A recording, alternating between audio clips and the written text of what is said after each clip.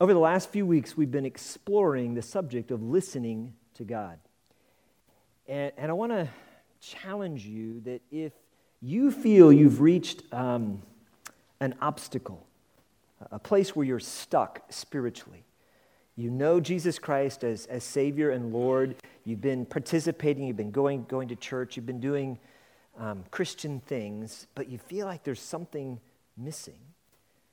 I believe most likely it is related to this area of your life, in learning to listen to God's voice, and learning to have an ongoing conversation with God where you're listening to what He has to say.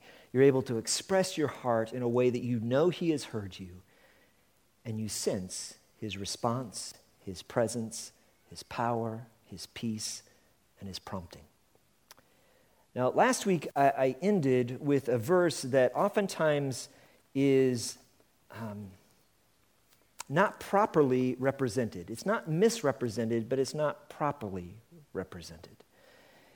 Last week I ended with Revelation chapter 3, verses 20 through 22, with a very familiar verse, "Behold, I stand at the door and knock.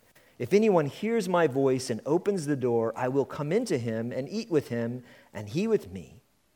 Now, how many of you, when you hear that verse, your mind, if you grew up in church, this would be an indicator, your mind instantly goes to a picture that you saw maybe in Sunday school of a portrait or a drawing of Jesus, and there's a door, and He's knocking. Maybe it's got a heart shape on the door, and you hear, you can almost hear Him knocking. How many of you, that's the picture that comes to mind? That's great. And then with that, because it's a good picture, with that, chances are you've heard it preached that is a picture of God knocking on the heart of unbelievers, inviting them to come into a relationship with Him. How many of you, if you're honest, that's kind of how you picture that verse? Yeah, that's what I thought. And that's not inaccurate, but it's not the context into which it's set. This verse is written to the church. It's written to you and I. So you need to change your mental picture that is not Jesus knocking at the door of a heart of someone who does not yet know Him.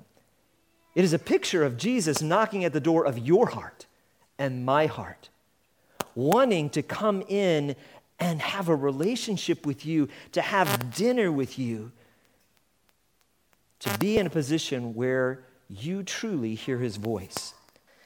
Let's look at the context, because the context in Revelation chapter 3 is the last of a series of letters that Jesus writes to the churches in Asia who were real churches in existence in the first century. But they are also representative. I believe that these churches represent different types of churches all through church history. They were a real one and an accurate one, but we find similarities to these churches all throughout history and today as well. And time after time, Jesus ends His letter with these words: "Let he who has an ear, let him hear what the Spirit says to the churches." In other words, what He's saying is something I want you to listen to.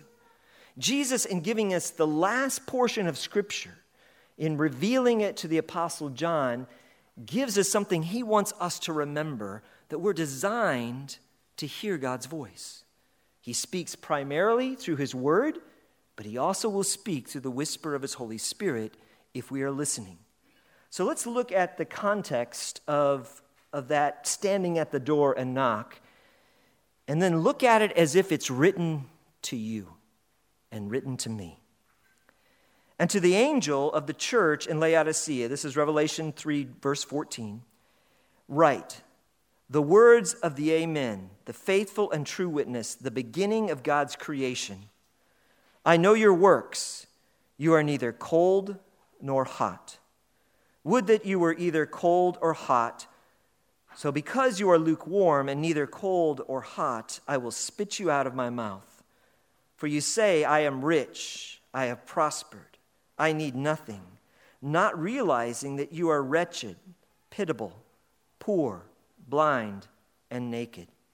I counsel you to buy gold from me, refined by fire, so that you may be rich, and white garments, so that you may clothe yourself, and the shame of your nakedness may not be seen, and the salve to anoint your eyes, so that you may see. Those whom I love, I reprove and discipline. So be zealous and repent. Behold, I stand at the door and knock.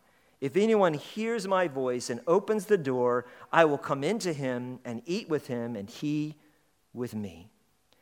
Now, I'm not going to take the time to show you how incredible this passage really is, because everything he mentions when he talks about being blind and a salve to be able to see, when he talks about garments, when he talks about the water that is there, that it's lukewarm, those are all literal pictures of something that occurred in Laodicea. It was a place known for the creation or the production of an eye salve. It was a place that had aqueducts that were designed to bring cold water and hot water into Laodicea. Back in the ancient world, they pumped in water through the aqueduct from a hot spring and from a very cold reservoir. But by the time they both reached Laodicea, it was all lukewarm. And you couldn't tell the difference between the hot water and the cold. And so he's using some real illustrations to this church, but he's also describing us often. That it is easy in our spiritual life to become lukewarm, to become apathetic, not to be in rebellion, but not really to have a hunger and a thirst for God where we want to hear his voice. And if that's you today, as I read this afresh, I realized I was looking into a mirror. As the Lord was speaking to my heart, saying, Drew, you've lost some of that passion for me, some of that interest in truly hearing my voice above everything else. And right now, I'm inviting you to come back. That's a beautiful picture. That Jesus is inviting us to come back. It's not a rebuke where he says how terrible we are, but it is an incredible invitation to come. Now, it comes with a warning in that if we continue in that state, that there can be very dire consequences to us in our relationship with him. But him standing there knocking is an invitation for you and I to take his voice incredibly seriously. Now, I'm going to try to explain some spiritual truth with an illustration, and I don't know if it's going to work. I tried it on somebody earlier in the week, and it got mixed reactions. So if this fails, we'll just, try to skip over it. But in trying to think about some really challenging concepts spiritually, it helps me to have a picture. And this week, it just so happened that my faithful and trusty PowerBook died. My Power Mac gave up the ghost, as you say. It is no longer operating. It is dead. Got it clear? It's dead. Okay. Now, here's where the illustration begins to come in. We'll come back to my dead MacBook in a moment. Humans are made up of three parts. We have the body, which is material. We have the soul, which includes our mind, our will, our emotions, and our conscience. And we have a spirit, the true essence of who we are, our identity. Now, outside of Christ, our body and our soul are alive. They are awakened. Our soul receives a degree of programming, or our conscience receives programming through the experiences that we have, through the things that our parents teach us, through the things that we learn in school, and we begin to learn some understanding of what is right and what is wrong. Included in that is we have an original imprint on us of being made in the image of God. And so he places upon our conscience an understanding of basically what is right and wrong. But over time, in our programming, as we grow up, we're driven not so much by God's image, but by our own selfishness. We're self-programmed. And as we go through time, we learn to rewrite some of the original design that was placed upon us. Because we discover at a young age, as a child, that the way to get what we want sometimes is to be even more selfish, to throw a tantrum, to wear down our parents. I'm sure none of your children have ever done that. A few of mine have. Okay, all of mine have. More times than I wish to count. Just like I did with my parents. And so that's the programming that we have on our own. The scripture reveals that our spirit, the truest essence of who we are, does not come alive until we trust Christ. And at that moment, he breathes life into the very spirit, the truest sense of who we are, and he fills us with the Holy Spirit. His presence comes into us. And he will use the written word to continually update our programming, to rewrite all of the corrupted programming that we have in us naturally. Now, in the same way, here's where I'm headed with this, and this is where it may break down because all illustrations do. My MacBook died. But there is good news.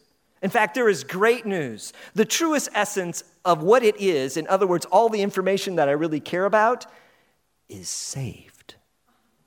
Isn't that good to know? It's still in existence. It's in the cloud.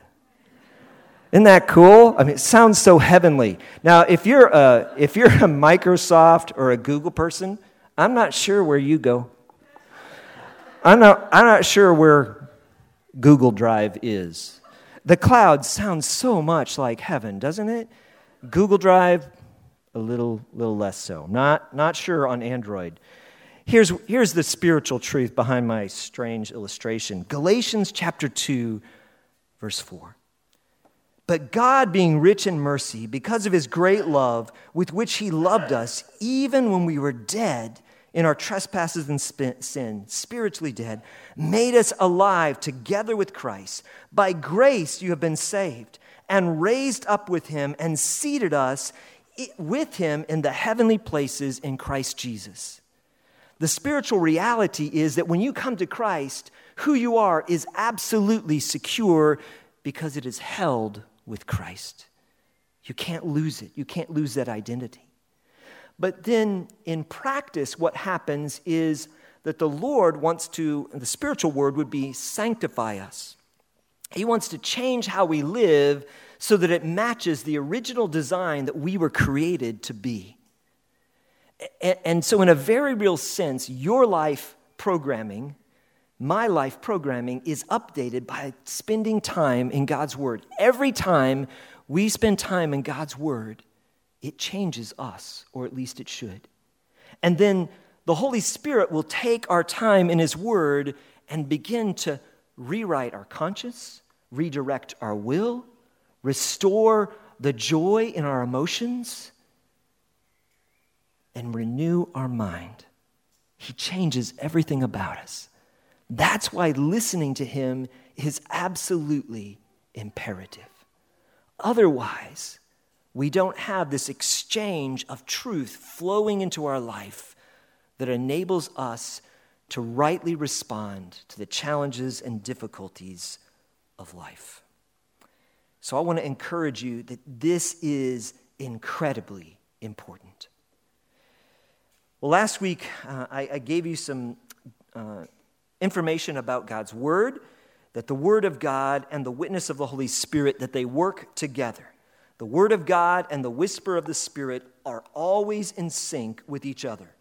They will never give you different information or different direction because they come from the exact same heart, the same mind, the mind of God. And so if they're not in agreement, it is not the voice of the Holy Spirit that you are hearing and you are listening to. And last week I gave you a really simple exercise that I hope if you tried it, that you were blessed.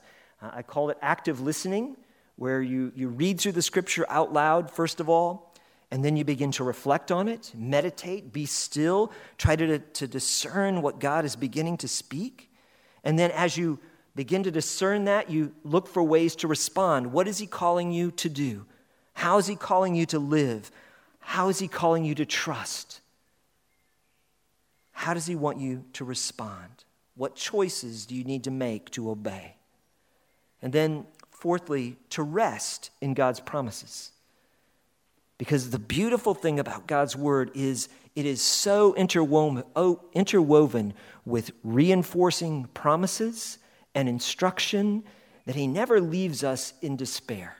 He continually builds us up so that we can live out the life he intends for us. And finally, to learn to rejoice in what he says, in speaking the scripture back and praying the scripture back to the Lord, in that active listening so you know truly what he's saying to you and it becomes a part of you. That's what he's inviting us to do. Well, today I want to move on from there in beginning to tune our ear to hear the voice of the Spirit. I've told you all 3 of the weeks that the reason why God whispers is because he is close. He whispers because it's about an intimate relationship with him. He is already very near, and he wants to speak into your heart and life. But to hear God's whisper, we must be still and wait. That's the reflection part of the active listening. And it's perhaps maybe the hardest thing for us to do. For me personally, if I just get very real with you, it is almost impossible humanly for me to be still. Because the moment that I sit down, I think of all the things that I should have done. And there's this voice of my flesh of getting things done, a performance that wants to keep me from being still. And what we have to do is we have to resist that prompting and choose to be in the presence of the Lord. I want to show you how this works from the Psalms before we get to our passage in John. Turn, if you would, to Psalms 62. This is a beautiful passage that speaks directly to this aspect of tuning in by waiting before the Lord. Psalm 62, verse 1. For God alone my soul waits in silence. From him comes my salvation. Wouldn't you like to be able to truly say that? I want to get there. I want to learn with the heart of David how to wait in silence for God alone. He says the same thing down in verse 5. For God alone, O my soul, wait in silence, for my hope is from him. Now it's beautiful. He's repeating that because this is what he is practicing at the moment. He has learned to be still in God's presence. And I believe this is one of the reasons why God says about David that he was a man after his own heart. Now think about it. David was a busy man. He was a warrior. He was a king. He had way too many wives and a whole bunch of children. He didn't do everything right. He was a busy guy. And yet the priority of his life was learning to be still in God's presence. Because stillness leads to rest. It leads to peace within us. Look what he says in verse 2. The first thing that he says after he is still is, he alone is my rock and my salvation, my fortress. I shall not be greatly shaken.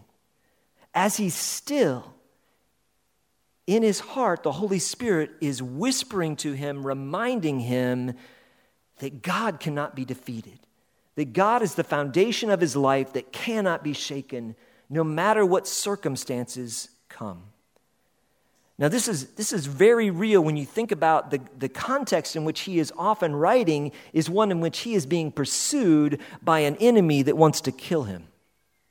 Most of us do not have that.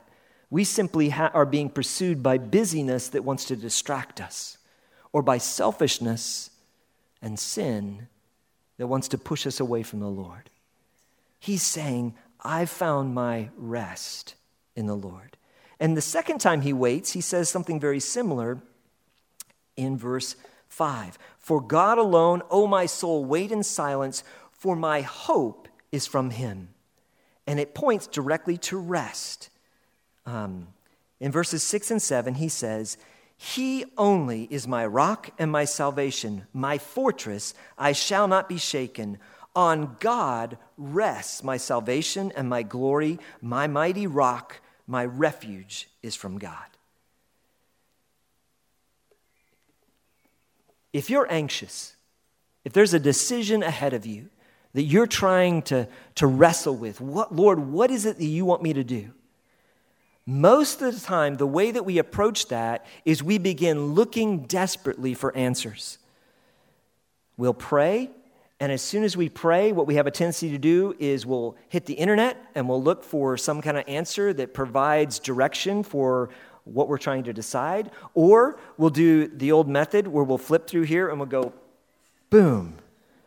"O king, as you lay in bed, came thoughts of what would be after this." Well, that's not very helpful. "But as for me, this mystery has been revealed." Oh, that sounds better. Okay. And I flip on over. I love there's a great preacher joke where he said someone was doing that, and they flipped it open, and it said, "Judas went out and hanged himself." And they flipped it, ooh, that's not very good. They flipped it again, and they landed on the verse that says, "Go thou and do likewise." Probably not really the best way to discern God's voice and God's Spirit. Instead, we need to be still and listen to his word and rest in him. Because resting in him, waiting in him, does lead to an answer, to the answer we need most. I want to show you this in Psalm 62. Here's what David heard when he was waiting. He heard the whisper of God's voice, verses 11 and 12. "Once God has spoken, twice have I heard this." Remember, he says twice that he waited on the Lord, and now he's saying both times the Lord answered. Here's the answer he received: "That power belongs to God, and that to you, O Lord, belongs steadfast love. For you will render to a man according to his work." In the stillness before the Lord and waiting before the Lord, David heard the whisper of the Holy Spirit remind him that God was in control no matter how the circumstances he faced looked. Secondly, he reminded him that God has a steadfast love for him, a steadfast love that is as powerful as God's strength. His steadfast love is as powerful as the force that created everything. Nothing can pull us out of that. And he was also reminded that God will reward faithfulness, that God would go before him, would guard behind him, would walk with him. And in the midst of anxiety, of trial, of difficult decisions, isn't that what we really need to hear the most? Because once we're at that point, the direction that we end up going is far less important, as long as we're going with the Lord in the decision. That is incredibly powerful. So to hear God's whisper, we must be still. Secondly, to hear God's whisper, we must turn down the noise of our own flesh, our self-life, in order to hear his voice.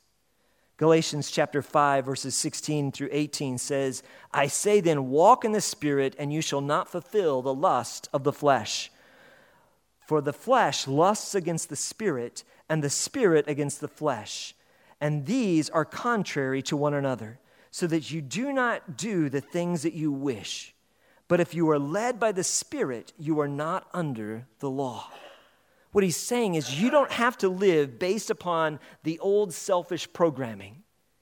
When you are led by the Holy Spirit, he leads you to life, to freedom, to joy. The noise of the flesh always leads to sin, to separation, and ultimately to death.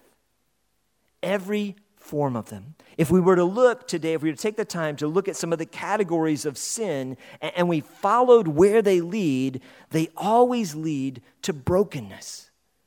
Brokenness in relationships, brokenness in our own sense of peace, brokenness in our sense of purpose, of of worth in every area, whether it's sexual sin or religious sins or sins of our attitudes and our minds or social sins that we commit against other people. All of them lead to separation and to death. They all lead to sin because that's what our flesh is programmed to do. But the Spirit, the whisper of the Holy Spirit, leads to life. That's why Galatians goes on to say, just a few verses later, but the fruit of the Spirit is love, joy, peace, patience, kindness, goodness, faithfulness, gentleness, self-control. Against such things there is no law. That's what God's Spirit wants to speak and bring to life in you. That's why it's so important for us to be still and listen to his voice. Because in the midst of our activity, of our busyness, of our trying to do things in our own strength, we will not hear his whisper and we will not see the Holy Spirit bring these things to fruition in our life the way he intends to do. The whispers of the Holy Spirit lead to life. And if I'm lacking those, when I'm lacking love, when I'm lacking joy, when I'm lacking peace and patience, the place to begin is to go back to hear the knock of Jesus at my heart and to choose to be still. Because the Holy Spirit is a fountain of life within us that wants to continually flow, but we have to continually connect our heart and our life with him. Well, now let's go and look at the Holy Spirit, its work. Because what we need to do is learn how we can determine whether it's the voice of the Holy Spirit that we're hearing or some other noise that we're listening to. Jesus promised us the Holy Spirit. And if you could really get the sense of John chapter 16, Jesus is giving us the most important message that he wants to leave us between his first coming and his return. It's a reminder that the Holy Spirit is in the heart and life of every believer, and he has a work to do, and he has a work to do not only in us, but through us. So let's read it again. Nevertheless, I tell you the truth, it is to your advantage, Jesus says, that I go away. Now, in our flesh, that is hard for us to grab a hold of because we think, man, how cool would it have been to be like the disciples or someone in the early church to have seen Jesus in the flesh, to hear him speak. That would have been amazing. But those would have been moments in his presence, and what he promises us is something far greater, that he will dwell within us, that he is with us every moment, every day. In the same way, oftentimes we look at the Old Testament saints and we see the mighty signs that God did to prove who he was and to show his people his heart and his character. And we think, man, wouldn't it have been cool to walk around Jericho and to see the walls come down? Wouldn't it have been amazing to have manna come from heaven every day? The whole reason why manna came from heaven every day was because they were disobedient to the Lord. He graciously provided, but it wasn't a reward for faithfulness. It was an expression of his steadfast love. Just the way he faithfully provides for me when I'm less than faithful to him. What God has given us is a far, far greater gift in the person of the Holy Spirit. So he says, it is to your advantage that I go away. For if I do not go away, the Helper will not come to you. But if I go, I will send him to you. And when he comes, he will convict the world concerning sin and righteousness and judgment. Concerning sin, because they do not believe in me. Concerning righteousness, because I go to the Father, and you will see me no longer. Concerning judgment, because the ruler of this world is judged. I still have many things to say to you, but you cannot bear them now. When the Spirit of truth comes, he will guide you into all the truth. For he will not speak on his own authority, but whatever he hears, he will speak, and he will declare to you the things that are to come. He will glorify me, for he will take what is mine and declare it to you. All the Father has is mine. Therefore I said, he will take what is mine and declare it to you. Do you see what Jesus is saying? He says that he gives us the Holy Spirit and that the Holy Spirit is going to declare, he's going to speak right into your heart and into my heart, his will, his truth, his direction. He's going to speak to us. And what he'll use are the words of Scripture first and foremost. And then he'll show us through his voice how we are to live in accordance with those, how we're to follow him. He will guide us in living out the truth. He will convict us of sin so that the sin can be removed, not its penalty, because Jesus already took care of that, but we still feel the effects of disobedience in our life and in our relationships. He will share with us the very heart of God.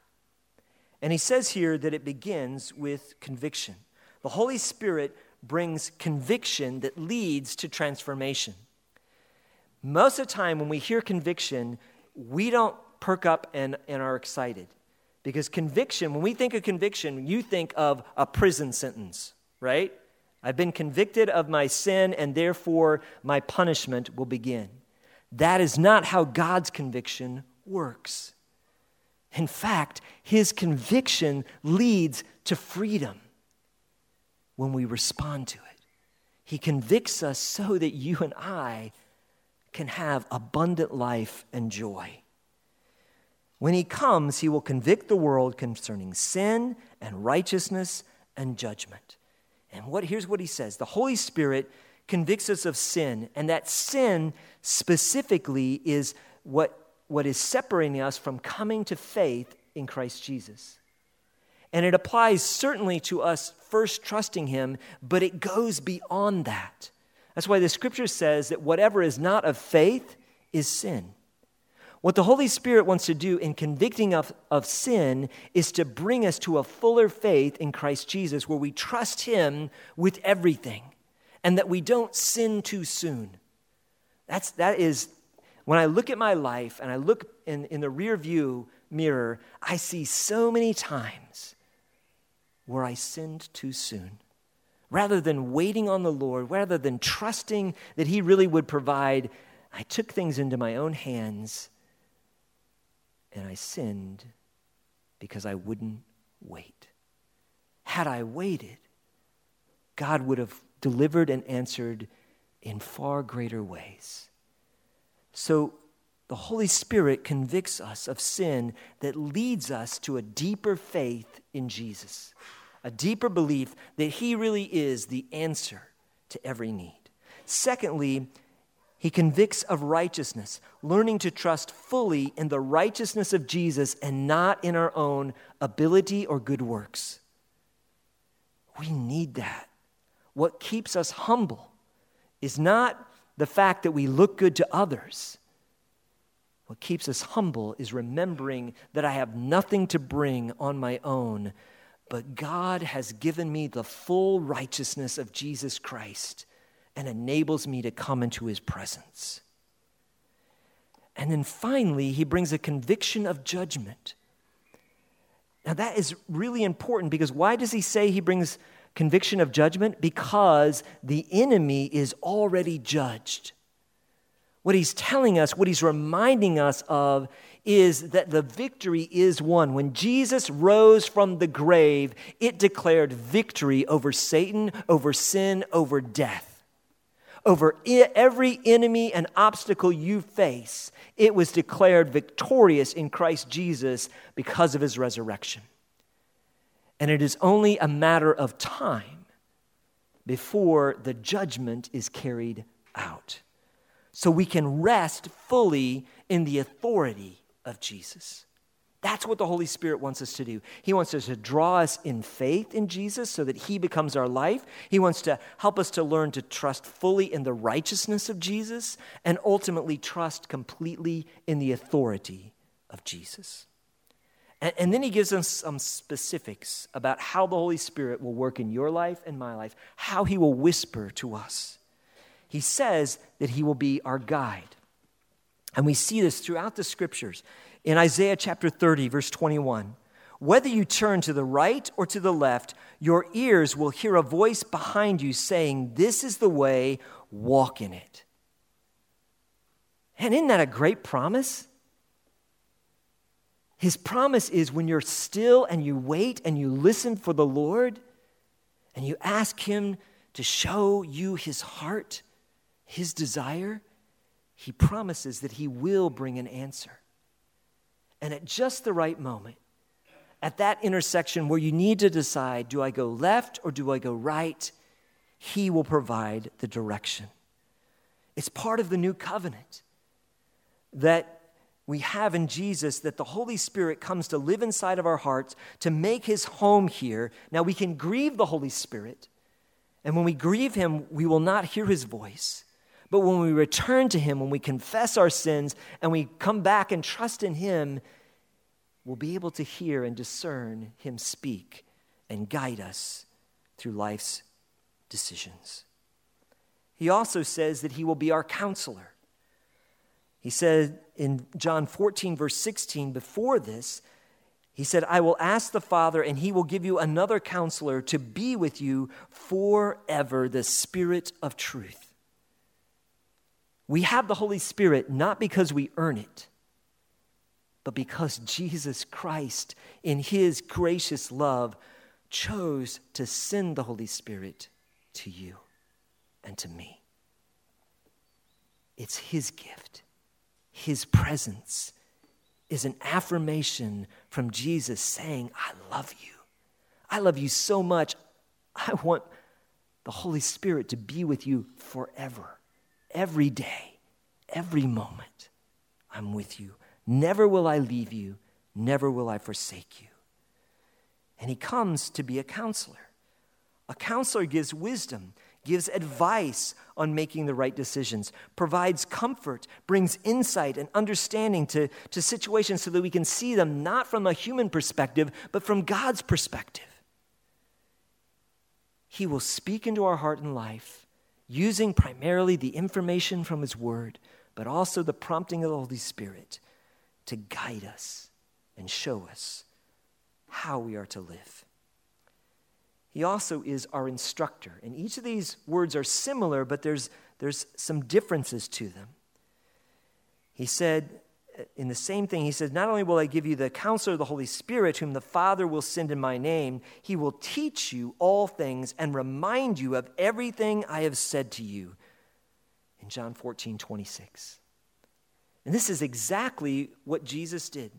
After his resurrection, in the 40 days between his resurrection and his ascension, Jesus spent time with the disciples explaining to them how the scriptures, all the parts of the scriptures, the history, the law, the writings, the Psalms, the prophets, how they all pointed to Jesus.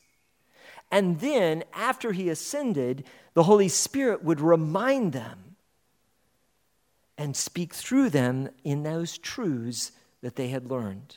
Because they had immersed themselves in God's word and they had taken it to heart, the Holy Spirit used that, and that's how they spoke so powerfully.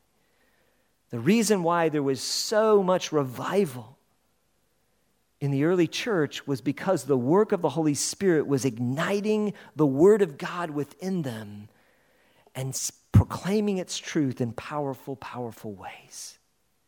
And they relied not on their own ability. Remember, the disciples were common, for the most part, poorly educated men. And yet, God used them to turn the world upside down because they had been with Jesus and because they were filled with the Holy Spirit. He is our instructor. He will teach us the ways of God, the right attitudes, the right mindset, holy living, a pure heart, loving motivation, and how to follow Jesus in all that we do. And then finally, the Holy Spirit empowers us to bring honor to Jesus and advance his kingdom. He's invited us into his work to be a part of what he is doing. Now, I've placed in your sermon notes a little chart that helps you see the difference between conviction and condemnation. Condemnation is saying, yes, you are guilty, you are condemned, and your punishment needs to be carried out. The conviction of the Holy Spirit is radically different because it wants to point us to life. And so you'll see here in this little chart, I want to encourage you, when you're trying to discern, is what I'm hearing in my heart, is this coming from the Holy Spirit? Is this the voice of the enemy? Is this the voice of my own flesh? Here are some guidelines. The Holy Spirit will always use Scripture accurately in context to give life. Satan will use Scripture as well. He did it in the temptation of Jesus, but he used it out of context and to bring death and separation. The Holy Spirit reminds us of God's holiness and goodness. Satan will simply tell you of your own worthlessness. But let me remind you how much you are worth. Jesus Christ paid the ultimate price for you. You are invaluable to God. The Holy Spirit will give a sense of God consciousness. What does God think? What does God desire? Satan and our flesh always points us to self-consciousness. What do others think about me? Those two thoughts could not be farther apart. And so we need to look in them and discern them. And this is what we'll look at next week, is how to discern the voice. Also, the Holy Spirit tends to focus in on one specific thing. When you're feeling condemnation, what happens when it's the condemnation of the enemy, you feel horrible about everything. Everything you've ever done is wrong. Because that's the noise he brings into our life. He compounds it over and over again. The conviction of the Holy Spirit is narrowing in on one thing because he wants us to turn around and give that to him. It always leads to life. The Holy Spirit is usually a quiet voice. The enemy is like a pounding noise in our minds. The Holy Spirit points a path to repentance and reconciliation. He corrects, he convicts, and he deals primarily with unconfessed sin in our life. Whereas the enemy wants to remind you of the sin you've already confessed and already have turned from and given to Jesus. The Holy Spirit encourages us to obey. He gives peace with a sense of confirmation because he leads to a life of balance in the Lord.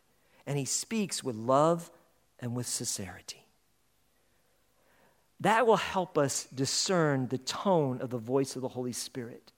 And it's something like any other learning to listen, it has to be developed in our life. So here's the challenge that I want to leave us with today. If you really want to grow in listening to the Lord, I want to encourage you to actively listen to his word, to continue to read it out loud and to respond to it. Look for the things that God wants you to rest in. Look for the things he wants you to respond to. Look for the things he wants you to rejoice in. I want to encourage you to be intentional about learning his voice, about being still. And I want to encourage you to find a whispering spot.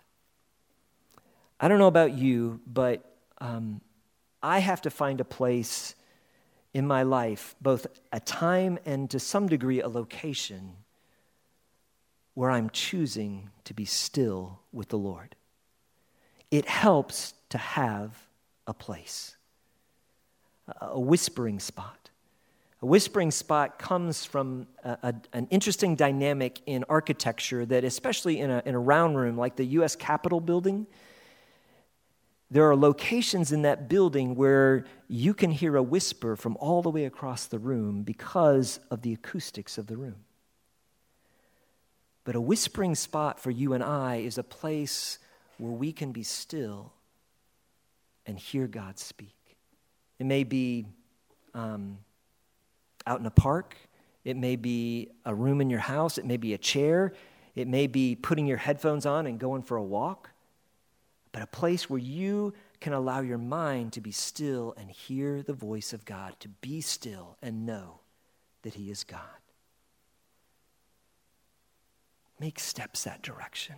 I promise you, if you do, you'll discover God has a lot to say to you. Dear Heavenly Father, I thank you for your word. I thank you for your Holy Spirit. Lord God, I pray that you would speak into our hearts.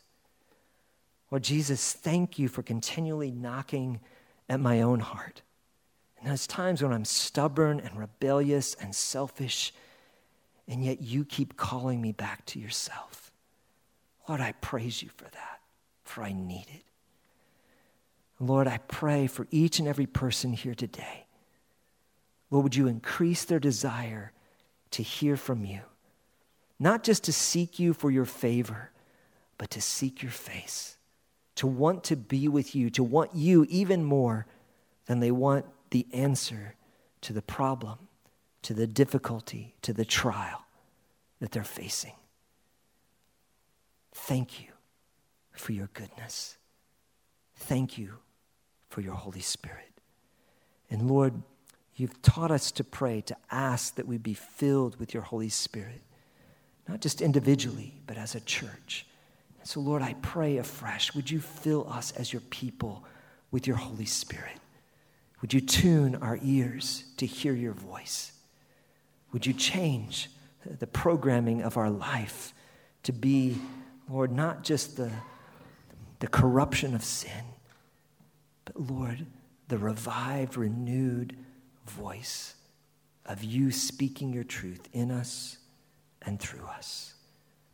We pray these things in Jesus' name. Amen.